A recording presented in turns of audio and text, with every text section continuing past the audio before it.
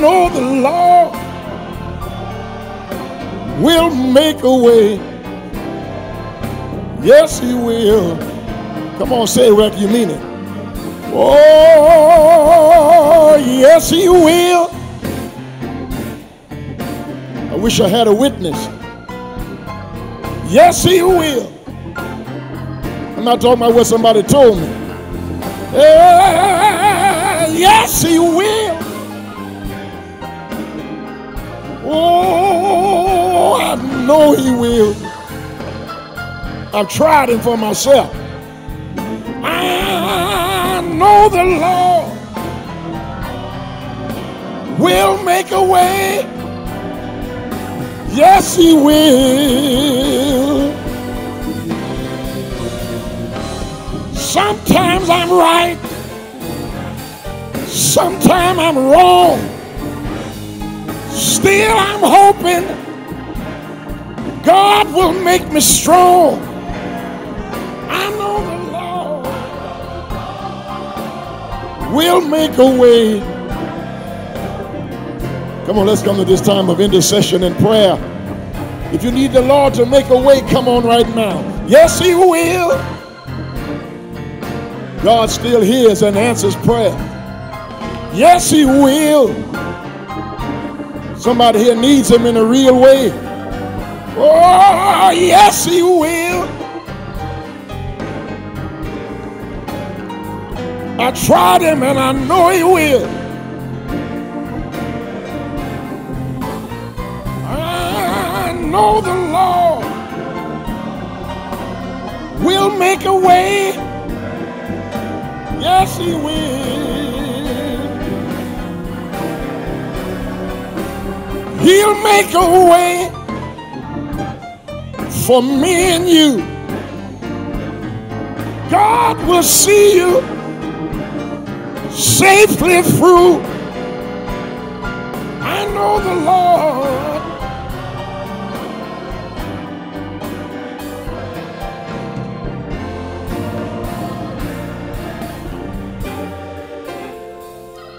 God our Father, this morning our testimony is you'll make a way. Somebody here needs a way to be made. They've been struggling all last week and just couldn't wait to make it here this morning to hear the testimony of the saints that when a door needs to be opened, when a tear needs to be dried, when a prayer needs to be answered, we have some place to hide. We have some place to run, and we have shelter in our storm because we know God will make a way. We come this morning, our Father, to give you our best hallelujah, our loudest praise, our humble thanks for all that you've already done. Thank you for goodness and mercy that keeps on chasing us and following us all the days of our lives. We come, our Father, because we remember when we didn't have a God on our side, you still helped us. You were still strength for us.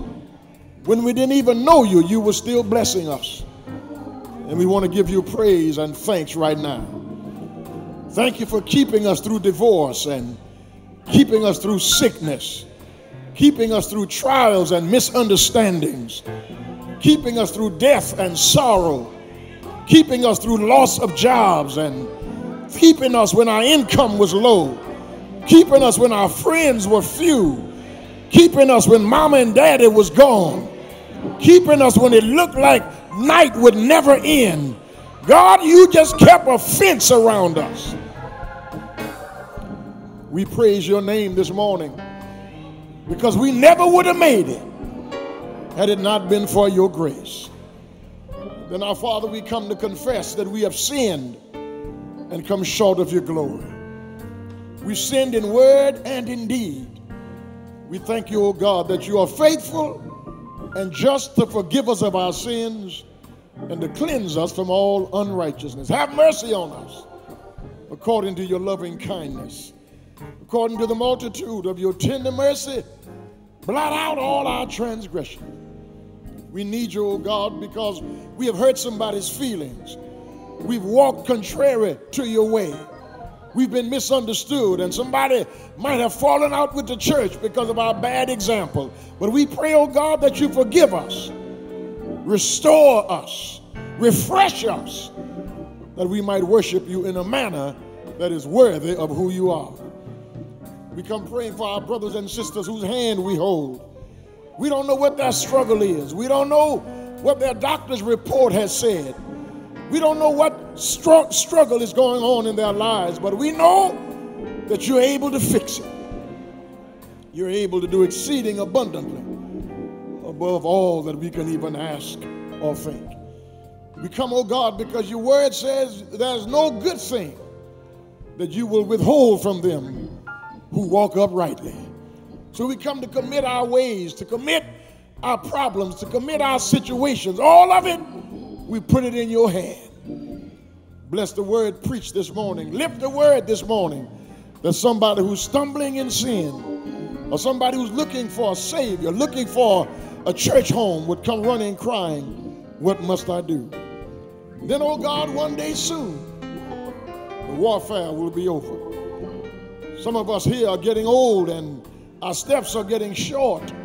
Soon we will be done with the troubles of this world. When that morning comes, when that evening comes, we want to hear your voice saying, servant, well done. You've been faithful over a few things. I'll make you ruler over many. You know what we need even before we ask. You know even better than we know ourselves. So hear our prayer. Incline your ear to us and grant us your peace. In the strong name of he who loves our souls, even Jesus Christ. Amen. Open your Bibles with me to chapter 25 of the book of Genesis. This is the last in our series of sermons on Abraham's life. I'm going to miss Abraham. We've been talking about him now for some 17 weeks or more. And I want to look at chapter 25, commencing in verse 5 through verse number 11. And Abraham gave all that he had unto Isaac. But unto the sons of the concubines which Abraham had, Abraham gave gifts and sent them away from Isaac his son, while he yet lived, eastward unto the east country. And these are the days of the years of Abraham's life which he lived, 180 years, or 175 years. Then Abraham gave up the ghost and died in a good old age, an old man and full of years, and was gathered to his people. And his sons Isaac and Ishmael buried him in the cave of Machpelah, in the field of Ephron, the son of Zohar, the Hittite, which is before Mamre. The field which Abraham purchased of the sons of Heth, there was Abraham buried, and Sarah his wife. And it came to pass after the death of Abraham that God blessed his son Isaac, and Isaac dwelt by the well Lehi-roi. Thank you. You may be seated. The grass withers and the flower fades, but the word of our God shall stand forever. Walking with God by faith. Walking with God by faith. Over these weeks, we have looked at Abraham being called from the land of Ur of the Chaldees. He was called out from among his kinsfolk and his acquaintances, and he was called to go to a land that he knew nothing of. He was taken away from everything that was familiar to him, his father, his land, his culture, everything that made him who he was. God called him from that to bring him to another land. And the scripture says that God blessed Abraham. And he chose that through Abraham, all the nations of the earth would be blessed. God blessed Abraham to marry a beautiful woman by the name of Sarah. But Sarah, as you know, was barren and could not bear him children. And Abraham and Sarah go to Egypt, and he sins there in Egypt because he has Sarah to lie and say that she is his sister rather than his wife, because he does not want to be killed by the Egyptians and Sarah taken from him. It's in that moment of weakness and failure that he lies and sins, but God still keeps them because God has made a promise that all the nations of the earth through Abraham would be blessed. Success and failure, ups and downs, trials and tribulations, sunshine and rain, good days and bad days. Life is filled with all of them. Life is a mixture of success and failure, up and down, good and bad, sunshine and rain. And if you're not careful, you'll put too much trust in one and not enough trust in the other. Or you will believe that you will be successful all the time if you're succeeding, or you will believe that you will fail all the time if you're failing. But I need you to hear me this morning, brothers and sisters. Success and failure are both imposters. Because you can get caught up in one and think that you're going to be one of them all your life, but sometimes God has to let us fail to make us recognize that you've got to totally trust in God. I wish I had a witness here. I need somebody here who knows something about success and failure, up and down, good and bad, right and wrong. You've had all of them in your life, but through it all, God's kept you. God's been faithful. God has showed up when you needed him. God has been the God that he said he would be in your success and your failure. Here is Abraham. God has finally delivered on his promise. He's given him a son after his mistake with Hagar. God has given him a son, Isaac, and then God tells him, take your only son, your uniquely born son, your son of your old age, and sacrifice him on a mountain that I will show you.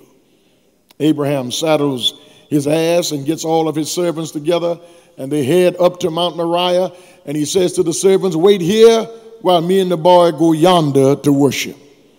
He's on his way to take Isaac's life, but he calls it an act of worship.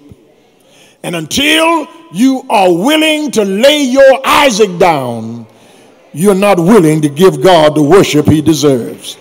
Unless God has first place in your life, unless God is your priority, unless what you love you put on the altar of sacrifice for God, you're not really willing to worship God in the manner that he deserves to be worshiped. He's on his way to lay Isaac down. And while he's on his way up one side of the mountain with questions, God is coming up the other side of the mountain with the answer. They're on their way, and Isaac says, Daddy, I see the wood, I see the fire, but where is the lamb for the burnt offering? And Abraham says, my son, God will provide himself a lamb for the burnt offering. And when they get up there, he's ready to come down with his knife, and God says, Abraham, now I know that you fear God. Look behind you, there's a ram caught in the thicket, and he sacrifices that ram, and the ram becomes an intercessor. The ram becomes a type of Christ. He sacrifices him, and on that mountain he calls God by a new name. Jehovah Jireh, the God who will provide. And somebody here has had your own personal Mount Moriah. Somebody here has had to walk up to God with some questions, but while you were coming to God with questions, God was coming to you with the answer. God will provide. I wish I had a witness here. Whatever you're in need of, God will provide. Whatever you don't understand, God will provide. And God will not always provide an answer. God wants to be the answer. Stop looking always for an answer. God wants to be the answer. Because what you need is not a new car. You need God. You don't need new friends. You need God. You don't need a new job. You need God. Because if you have God, everything you need, God will provide. Abraham knows that God is able to provide. He buries Sarah in chapter number 24. Sarah is buried. She's old and full of years, and she dies at 127 years old. He buries her. The Bible says he weeps and he mourns for Sarah. And when the time of weeping and mourning is over, he stands up and sacrifices and gives thanks unto God. But all that God has brought him through, all the ways that God has made from God has made him rich. God has made him prosperous.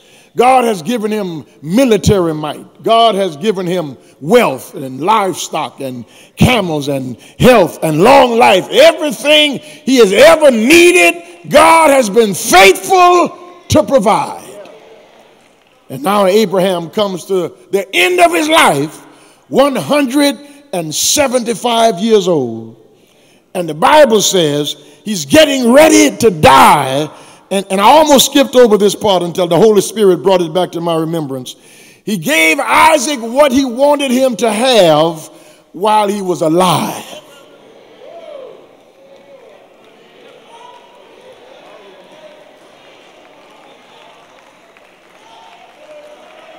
He gave Isaac what he wanted him to have while he was alive. Because he had some other children with a wife after Sarah died. And then he had that boy with Hagar, Ishmael. He had some outside children.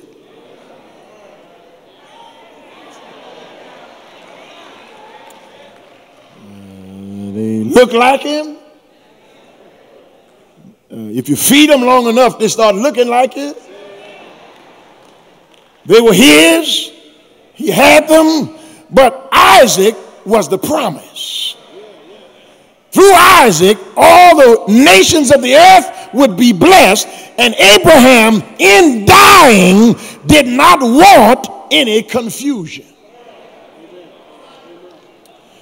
Because if you want to see a mess get started,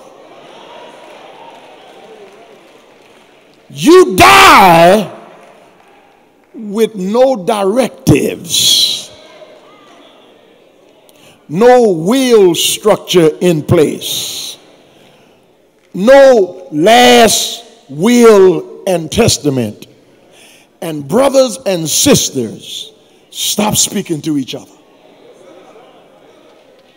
Somebody ought to help me talk here. Family members will hate each other over a bedspread. Mama wanted me to have that. They will quit speaking to each other over $800. Because Papa was a rolling stone. Wherever he laid his hat was his home. And when he died, all he left you was alone. LOAN. Somebody ought to help me preach here. You know how black folk do. Get all of that straight while you are alive so it don't be no cutting when you're dead. And people at the funeral glare. Listen, you might think I'm making this up, but there have been funerals here at Lilly Grove where I have had to have security inside the funeral. Because brothers and sisters don't want to sit with each other, and they promise they're going to fight at the funeral. I said, and I've had to go in the back vestibule. Just ask some of the deacons who hang around here. I've had to go in the back vestibule and say, now listen, family, we're going to have this funeral for 1 hour. Now, after the funeral is over, you can fight in the parking lot. After we dismiss this body and put it in the hearse, you can rumble on the street. But long as we in this sanctuary, it ain't going to be no drama. Everybody going to love everybody. Everybody going to speak to everybody. And I'm not making it up. Reverend Washington can help me testify. After the funeral is over, we are in the vestibule. And they got to separate them sometimes. Because they're fighting over who didn't do what and who didn't get what. And really, most of the time, it ain't that much to leave or to fight over. Because sometimes the family don't get here until they know that all the funeral arrangements been made.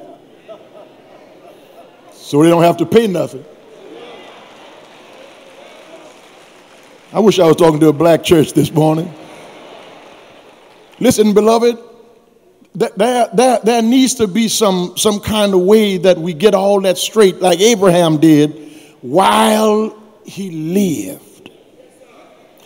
He gave Isaac everything he had, but he looked out for his other children and gave them gifts. And I'm sure it wasn't $18. I'm sure because Abraham was rich, and so he wanted to make sure that his death would be no confusion.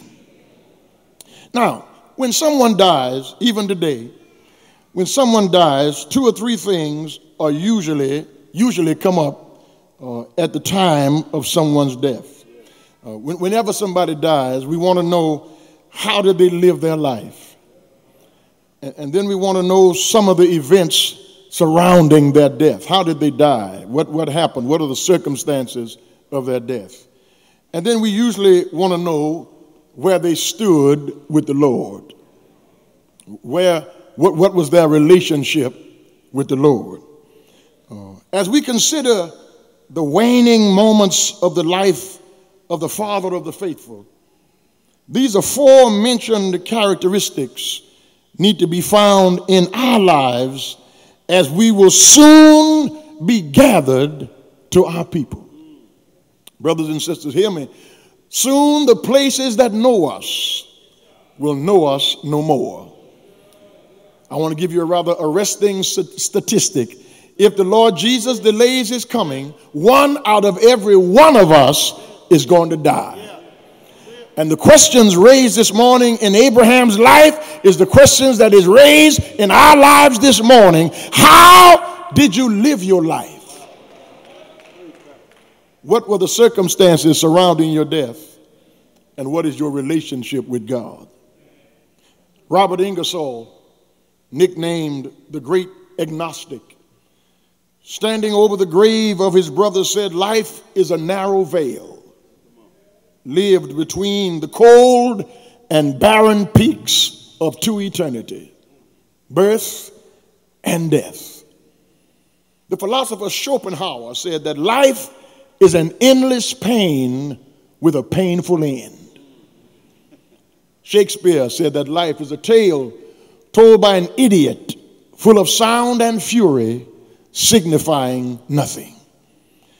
Paul Lawrence Dunbar said of life, it's a crust of bread and a corner to sleep in, a minute to smile and an hour to weep in, a pint of joy to a peck of trouble, and never to laugh, but the moans come double, and that is life.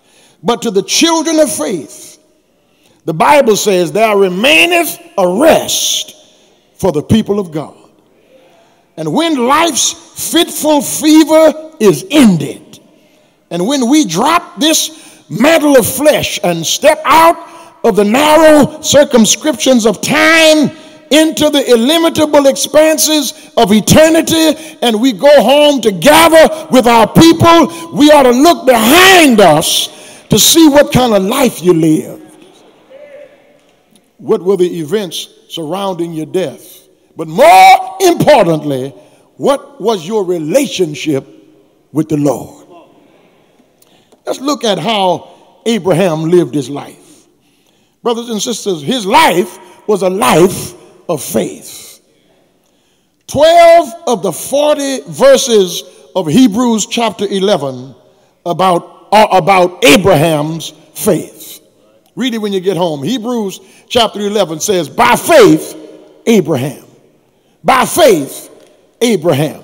By faith, Abraham. 12 of 40 verses are dedicated to Abraham's faith. His was a life of faith. His entire life was marked and characterized by strong faith. What kind of life are you leading? Is your life a life of faith? And then his life was not only a life of faith, it was a life of following. Wherever God said to go, he went. Wherever God said to stop, he stopped. Wherever God said to build an altar, he built an altar. Wherever God said to worship, he worshiped. Whatever God said to do, he did. Because faith is about following.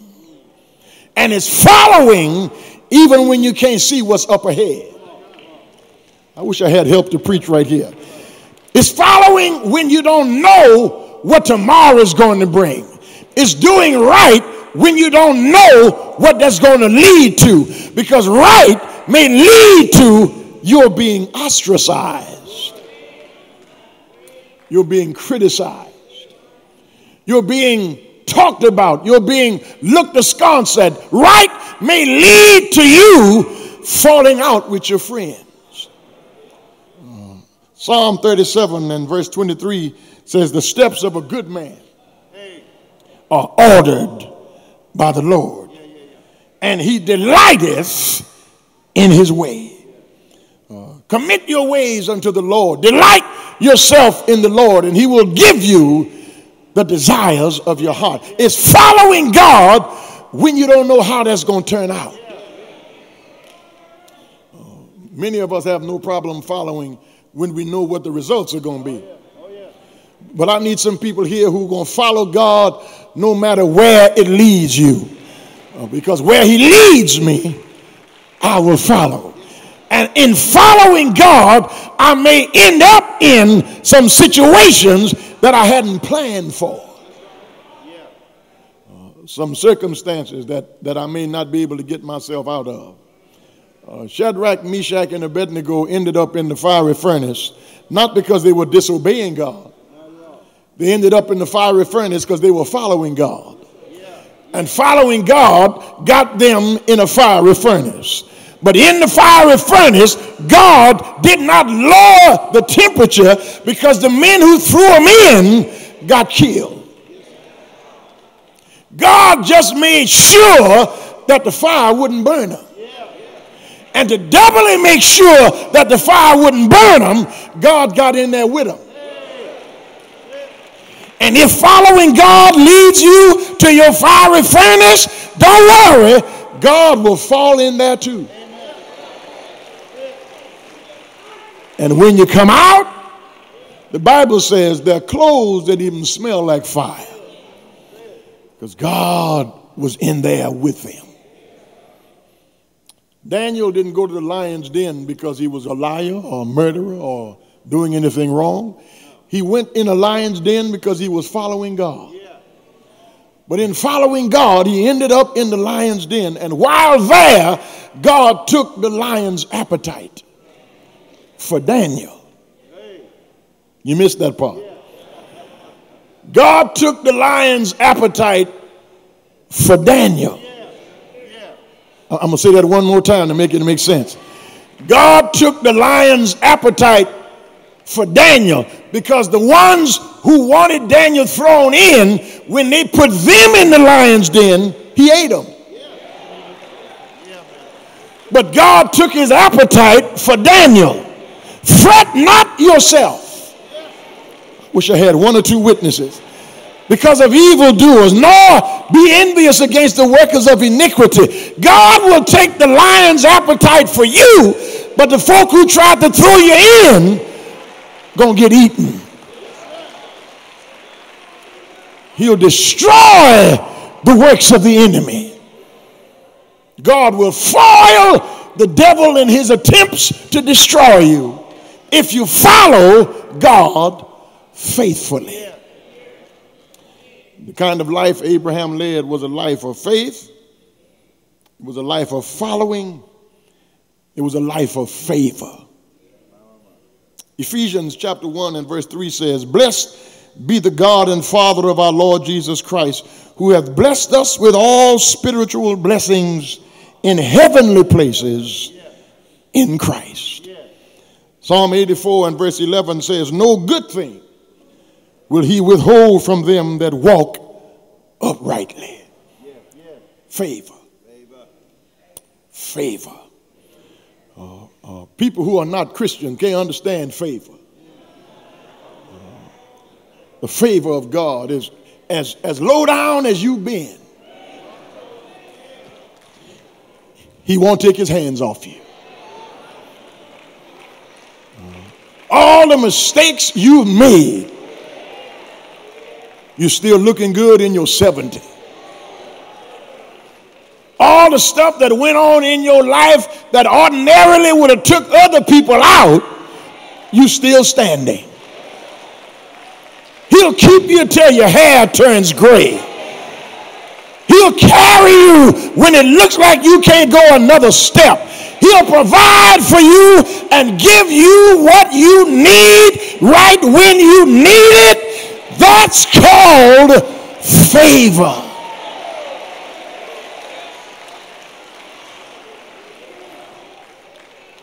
You're not doing good on your job because you're such a good employee.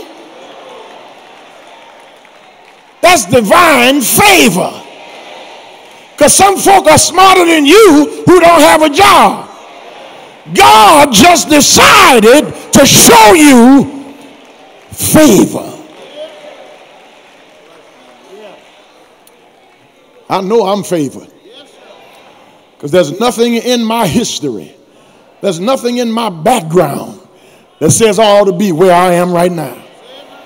I know what the favor of God looks like because you're looking at God's favor right now. Somebody sitting next to you ought to go on and testify. You are looking at the favor of God. When you look at me, you're looking at somebody God has favored. You can tell folk who've been favored, they don't mind giving God praise for favor. He walks with me.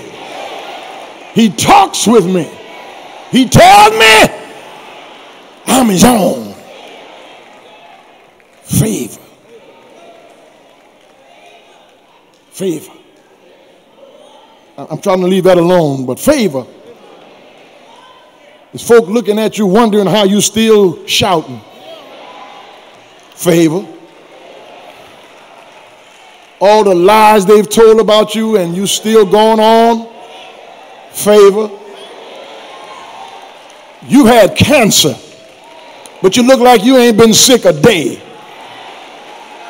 Favor. You are without a job for a whole year and never missed a meal. Favor. Your enemies thought you were finished after you were divorced, but here you are better than ever. You were not divorced, you were delivered. Favor. He looked beyond my faults and saw my needs. Somebody here should have been dead. But the favor of God got you still looking good, still riding good, still living good. It's not because you've been good, it's because God's been good.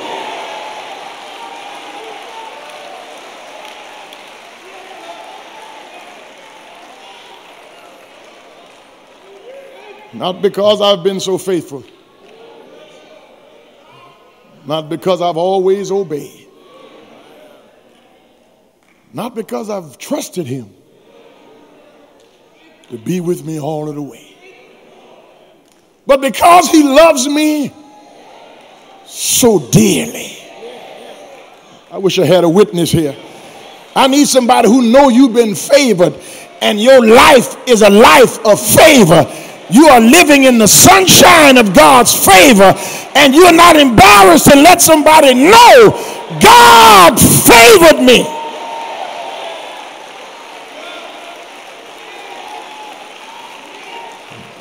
Here it is. Here it is. It's just this simple. I wish I had something more profound. I wish I had something deeper, but it's just this simple. Jesus loves me. This I know, because the Bible tells me so. Little ones to him belong. They are weak, but he is strong. Yes, Jesus loves me. Somebody ought to help me shout over that. When I'm unlovable, Jesus loves me.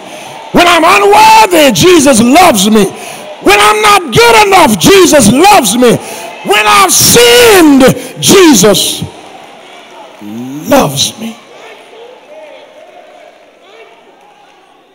Yeah. That's how he lived his life. But now I want to move on to how he died his death. He lived his life in faith, in following, in favor. But let's look at the events surrounding his death.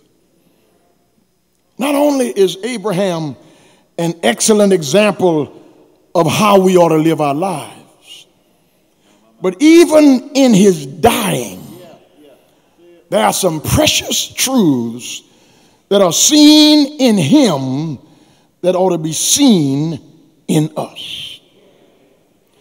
Let's look at the readiness of his death. No struggle. Not trying to hold on to stuff.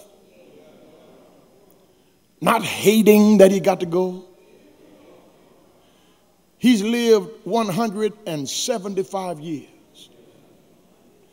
God's been good to him. Everything life had to offer, God blessed him with. And so when it came time to die, he gave up the ghost. He breathed his last. No struggle, not trying to grab a refrigerator. Not trying to hold on to a car. Not putting his money under the mattress. Not making sure that he got his bank book in his hand. Because if your heartstrings are tied to your checkbook, you're going to have a hard time leaving here. If what you have and what you own is who you are, you're going to struggle to die. You ought to hold everything with a loose grip. Because one day, God will take you from it or it from you. Don't hold these things where moth can corrupt them. Thieves can break through and steal them. Build treasures in heaven where moth cannot corrupt and thieves cannot break through and steal. These things that we have These things that God gives us is for us to use.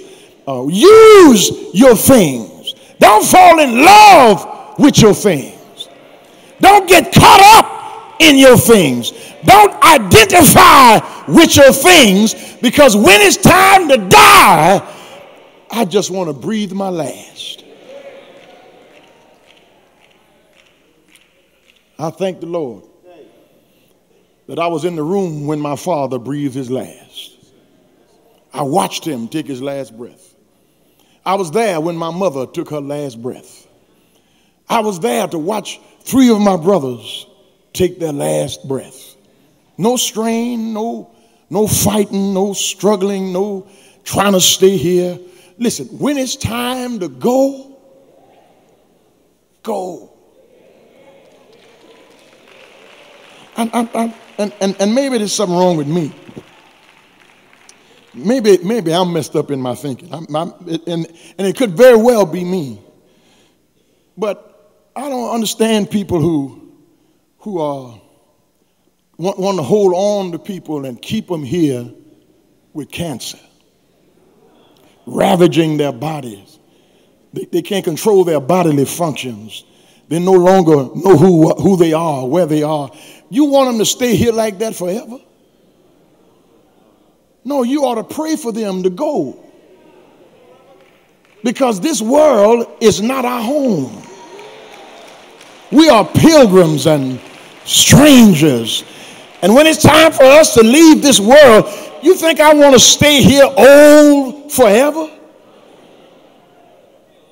Can't see, can't walk, can't dress myself. I want to go. People hollering at you, telling you, open your mouth. Y'all ain't going to be hollering at me. I'm gone. I'm not staying here wetting myself and people pointing at you. I want to go. Because listen, brothers and sisters, I am not in love with this world.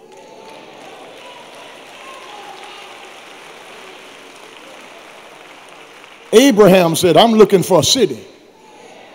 I wish I had a Bible reader. Whose builder and maker is God. I'm a pilgrim. I'm a stranger. I'm leaving this world. I'm going to trade the temporary for the eternal. I'm going to trade the land of the dying for the land of the living. I'm going to trade time for eternity, departure for an entrance, because when this life is over, it's over. Paul said, I'm now ready to be offered. The time of my departure is at hand. I fought a good fight. I finished my course. I've kept the faith. Henceforth, there's a crown waiting on me. And not only me, but to all those also who love his appearing. Brothers and sisters, the readiness of his death helps us to see the reassurance of his death. I want you to get this. I want you to get this because I worked on this a while. You're going to have to pay me for this because I worked on this a long time. Abraham is looking for a city whose builder and maker is God. Abraham dies and he's buried along with Sarah in a field that he bought from the Hittites. But when Abraham dies, he dies looking for what he has faith in. He has not seen it, but he died in faith, trusting in it, looking for it. And when he dies, he does not go immediately to what he's been promised. He goes to a place called Gehenna, or paradise. And he's in paradise believing that the promise is coming. Somebody ought to help me preach it.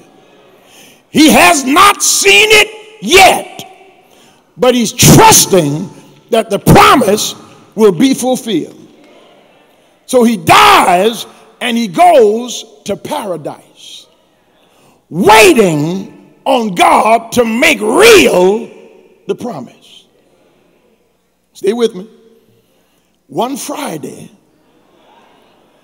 Jesus dies on the cross, and they bury his body and put him in Joseph of Arimathea's new tomb. But Jesus is still ministering in the grave, because First Peter tells us that he went to paradise to preach to the spirits that had been chained in darkness.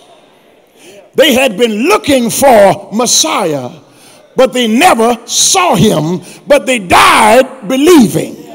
So Jesus, when he dies, goes to where they are in paradise to give them something to look forward to. But we Christians don't have something to look forward to. We got something to look backwards at. Because what Abraham was looking forward to, you and I are looking backwards at.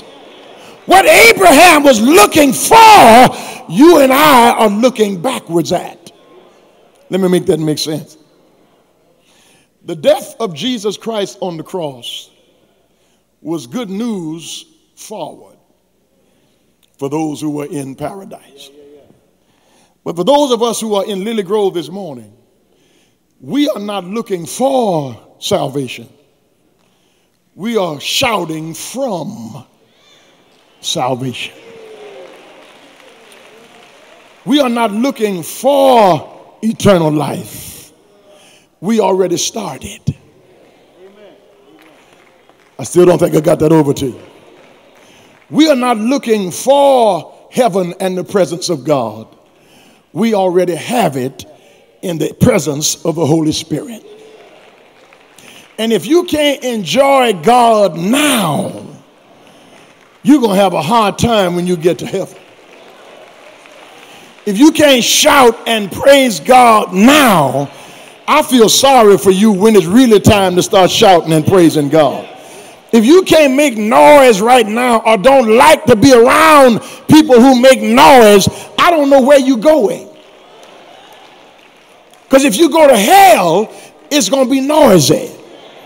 Because in hell, the Bible says there's weeping and gnashing of teeth. The worm never dies and the screams are always heard. But if you go to heaven, it's sure enough going to be noisy. Because 24 elders are around the throne day and night shouting his praises. And if by chance they should hush, I wish I had a witness here. Thousands and 10,000s of angels are shouting blessings and glory, wisdom and power. And if by chance they should hush, thousands and 10,000s of others angels will join in the number.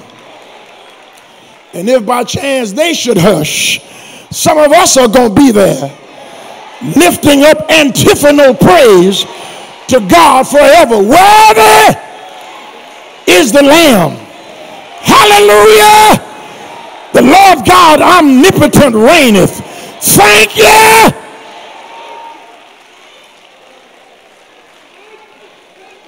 I think I ought to remind somebody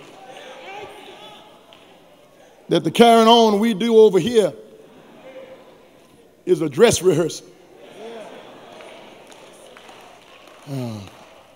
You get in practice here for giving God praise.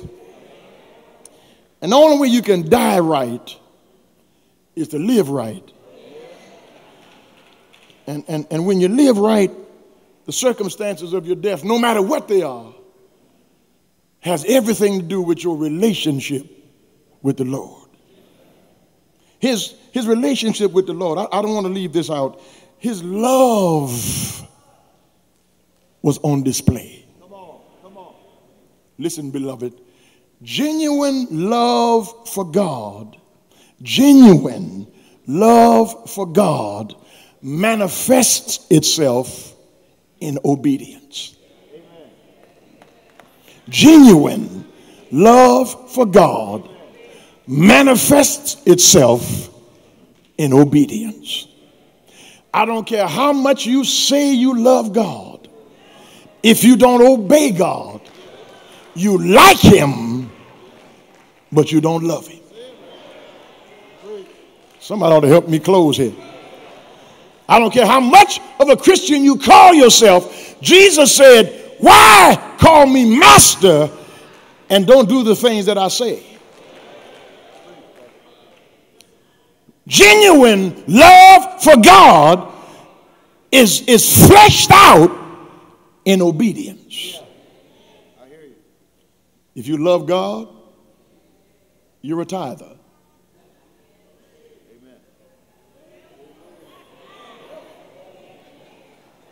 If you love God, you're an encourager. If you love God, you don't walk around with a chip on your shoulder and waiting for somebody to say something you don't like so you can give them a piece of your mind. Love is patient. Love is kind. It's not puffed up. It's not easily provoked. It does not seek its own way. It does not rejoice in iniquity. It rejoices in the truth. It bears all things. It hopes all things. It endures all things. Love never fails. The closest love we can come to of the love of God is the love that a parent has for his child, particularly a mother's love. That mama might agree with that daddy that boy ain't no good, we got to put him out. Mama will agree and say, you gone. Your daddy say you out, you out. And he'll call his mama and say, Mama, I'm hungry. And she will not sneak food out the house. She'll go cook it. She ain't going to sneak no money out the account. She going to go take it out. Because that's my child. Or he'll call and say, Mama, I'm in jail. The daddy say, that's where you ought to stay. But mama say, we getting up and going to get that boy out of jail. Because love never gives up. That's what that word fails in the text means. It never gives up. I know he ain't no good, but he's mine.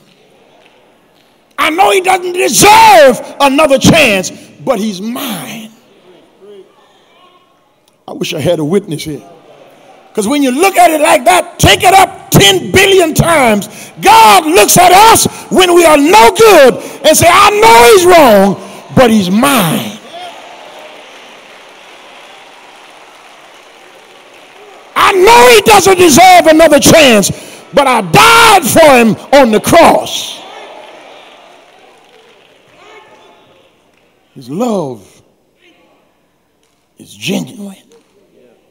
Mistakes, warts, falls, failure, but he has a genuine love for God. And then, brothers and sisters, finally, not only was his love displayed, but his love was declared. But I want you to hear me.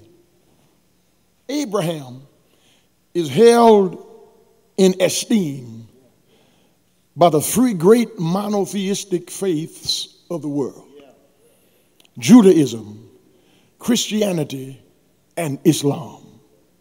Each of these religions, major religions of the world, hold Abraham in the highest esteem as the father of the faithful.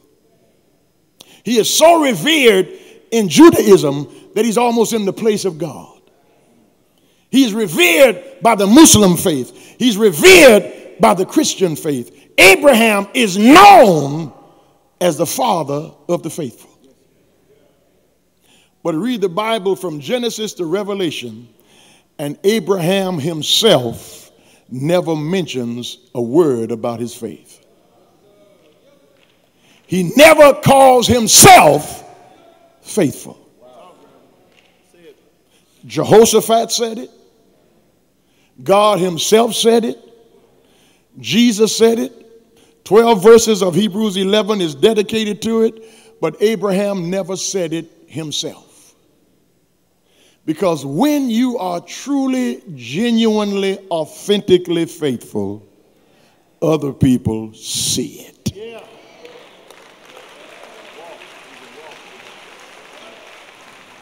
But more than that, God sees it. It's not in your talk, it's in your walk. Yes, sir. He walked by faith. He didn't talk by faith. Because many of us talk a good game. But when darkness comes, you got to walk by faith. When sickness comes, you got to walk by faith. When trouble comes, you got to walk by faith. When trials grip your family, you got to walk by faith. We walk by faith and not by sight. We cannot see in the future. We cannot see through dark clouds. We cannot see through sorrow and teardrops, but we walk on by faith each day. On Monday, by faith. Even on Tuesday, by faith. Let Jesus be your guide, because he's able to carry the load. For he can see way down the road. Walk on by faith each day. I don't know how long I'm going to live, but I do know I'm going to live by my faith. My next step may be my last, but if it's my last step, it'll be the last step I take by faith. I trust God with my future. I trust God with my finances. I trust God with my family. I trust God foundationally to carry me through.